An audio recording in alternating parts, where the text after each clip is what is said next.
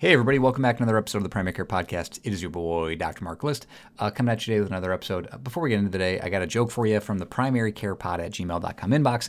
Thanks for the encouraging words, the letters, and the recommendations. I have some topics planned based on some emails that people have sent me. I have a really good topic today we're going to get into, but the joke for the day, Dr. List, this comes from an anonymous listener, by the way. Dr. List, a priest, a pastor, and a rabbit walk into a blood donation clinic. The nurse turns to the rabbit and says, "So what's your blood type?"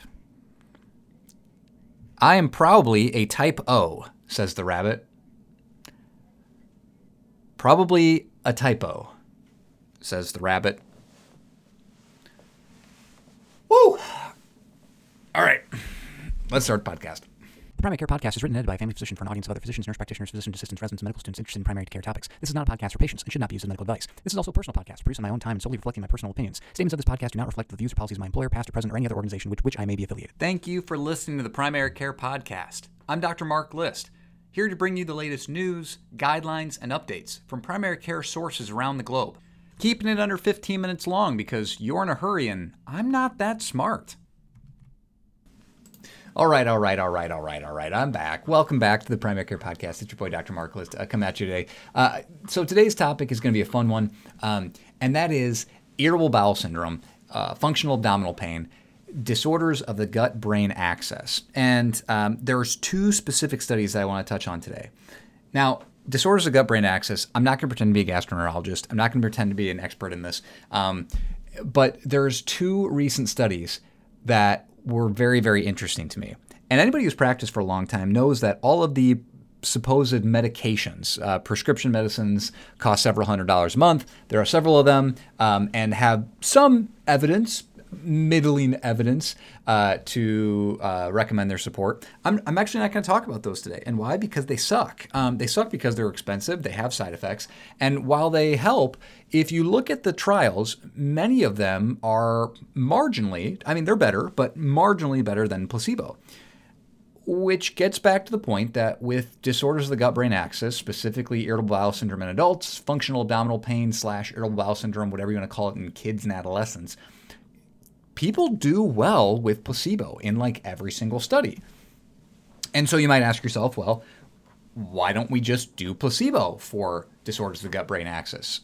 And to your answer, yeah, that's what we're doing. Today's article actually came to me from the Family Medicine, the AAFP's Family Medicine Smart Brief. This is not an advertisement for them. They're not sponsoring the podcast, but hey, Smart Brief, drop some cash on your boy, and maybe we can talk about some advertising revenue. No, but this is a free newsletter that you can get every day in your inbox.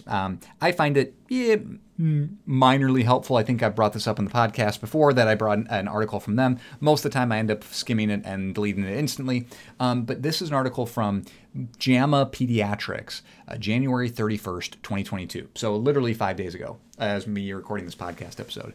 And the title is Effective Open Label Placebo on Children and Adolescents with Functional Abdominal Pain or Irritable Bowel Syndrome, a randomized clinical trial. The key is open label placebo.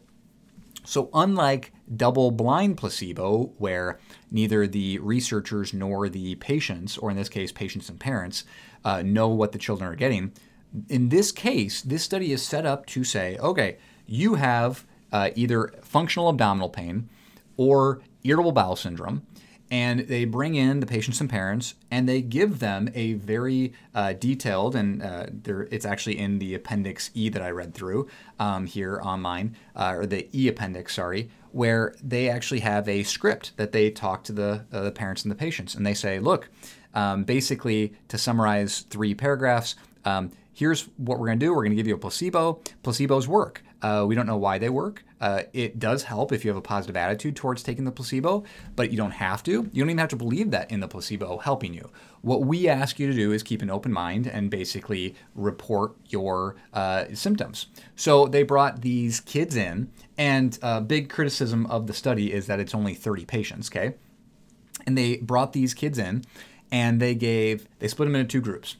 And they completed 1 week of observation prior to their randomization, And in this week, they asked them to complete a baseline of what their abdominal pain scores were.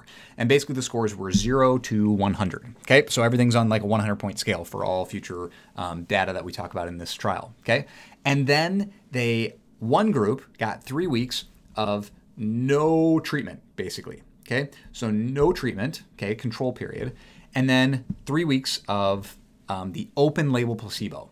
And what is the open label placebo? Twice a day, they took 1.5 mils of an inert liquid placebo. I don't know why inert was so hard for me to say there. And it was basically like sucrose, okay?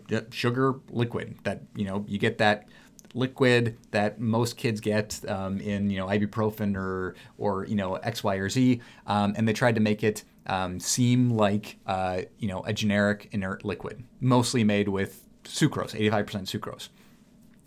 The other group starts with the treatment arm, the open label placebo, and then 3 weeks of nothing. Now, they also gave kids an option for hyoscyamine.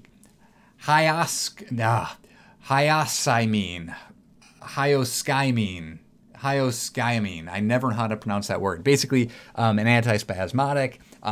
It has middling effect, a pretty not super great quality that it does really anything but maybe helps cramping, ? Not very evidence-based. But they gave kids that as a rescue medicine because they thought it would be a little bit ethically questionable to make kids for 7 weeks basically have no treatment. Okay. And so then the primary outcome was, what's your daily pain score on average? And so then they had them, again, that 0 to 100 scale while they were on nothing or while they were on the open label placebo liquid. Okay. And what did it show? Okay. So again, they took 30 people and there was a statistical significance in their pain scores when they were in the open label, right? They had on average 39.9, so roughly 40 was their average score, versus when they were in the control group, which was 45. So a 5% difference, which was statistically significant, okay? They also took half as many of the rescue medicine, the hyoscyamine, I'm not even going to try and pronounce that. You know what I'm talking about. I don't know why I can't say that word. But basically, they took half as many of the rescue pills when they were on the open label placebo. And arguably, the most interesting piece of data from this study was further down in the results section, actually. And that is about 70% of patients, 73%, reported that the open label placebo improved their pain score by more than 30% compared to placebo. And half of the patients reported that the placebo improved their pain score by more than 50%. And this is open label placebo. The kids, the parents, they knew that they were getting placebo. Now, open label placebo has its own issues, right? It's not this perfect trial. Especially in kids and especially with patients, there can be this case because it's not blinded. You are taking something versus you are not. And we know that placebo works. We know that placebo effect is in almost every single drug trial known to man, you get placebo effect because your brain thinks by taking this, I'm going to get some improvement. But here's a case of, I even know that I am taking placebo, and I can tell when I am taking a placebo and even when I'm not taking a placebo, and yet it still helps with disorders of the gut-brain axis. It's not just kids too. There's another study, let me pull this up here, back in 2021 in the Journal of Pain, open label placebo versus double-blind placebo for irritable bowel syndrome. And they found that there was no difference between open label placebo and double-blind placebo in terms of IBS results, right? So this is a known thing even in adults. And this was a bigger study, 262 adults, right? Again, major issues with this study is it's only 30 kids, right? So there's a wide variety of what can happen. We also worry that, especially in research with kids, that because we know that they are getting something and they know they are getting something, they might say that it works better in order to please the researchers or to acquiesce to them to get them what they want. Kids oftentimes say things because they think that's what the researchers or grown-ups want to hear, more so than if it's actually true. But again, this was not only an objective measure, and it wasn't just subjective, right? It wasn't just a pain score, but it was also an objective measure. My biggest complaint with this is that there was only on average, a 5% change in pain scores, right? We're not talking about a miracle pain score. But again, at the end of the day, we're doing nothing in this study. We're telling someone, hey, this is a placebo. You're going to get a placebo. And the actual data shows that in kids and adults with that other study from 2021, the Journal of Pain I just talked about, there's an impact, right? There's a measurable, noticeable impact with the pain control, right? And so, again, I think that having your patients do something, right? Changing diet. And that's why I worry about, dietary changes, which are the gold standard to help people with, functional gut-brain, functional abdominal pain or irritable bowel syndrome or disorders of the gut-brain axis is now what they're calling it. I worry that they are overdoing the dietary component, and people can radically change their diet without actually much clinical benefit when you can just have them take a probiotic, take a simple supplement. This is where you can be a snake oil salesman and, go get pills of dirt out behind your clinic and give these to people because, a 5% improvement is 5% improvement. You stack up enough 5% improvements and you're going to get a more interesting effect.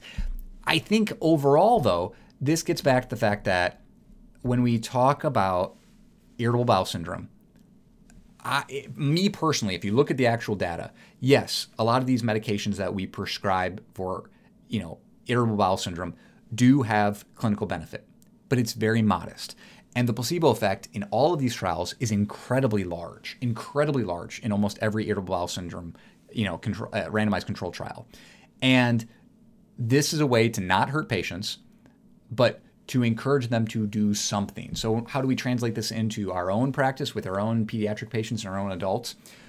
Focus on things that they can change, that they can do to make an impact without harming them, without breaking the bank, without causing side effects, without, jacking up healthcare expenses and copays, and yet things that they can do and modify on their own. Dietary changes, lifestyle changes, psychological improvements.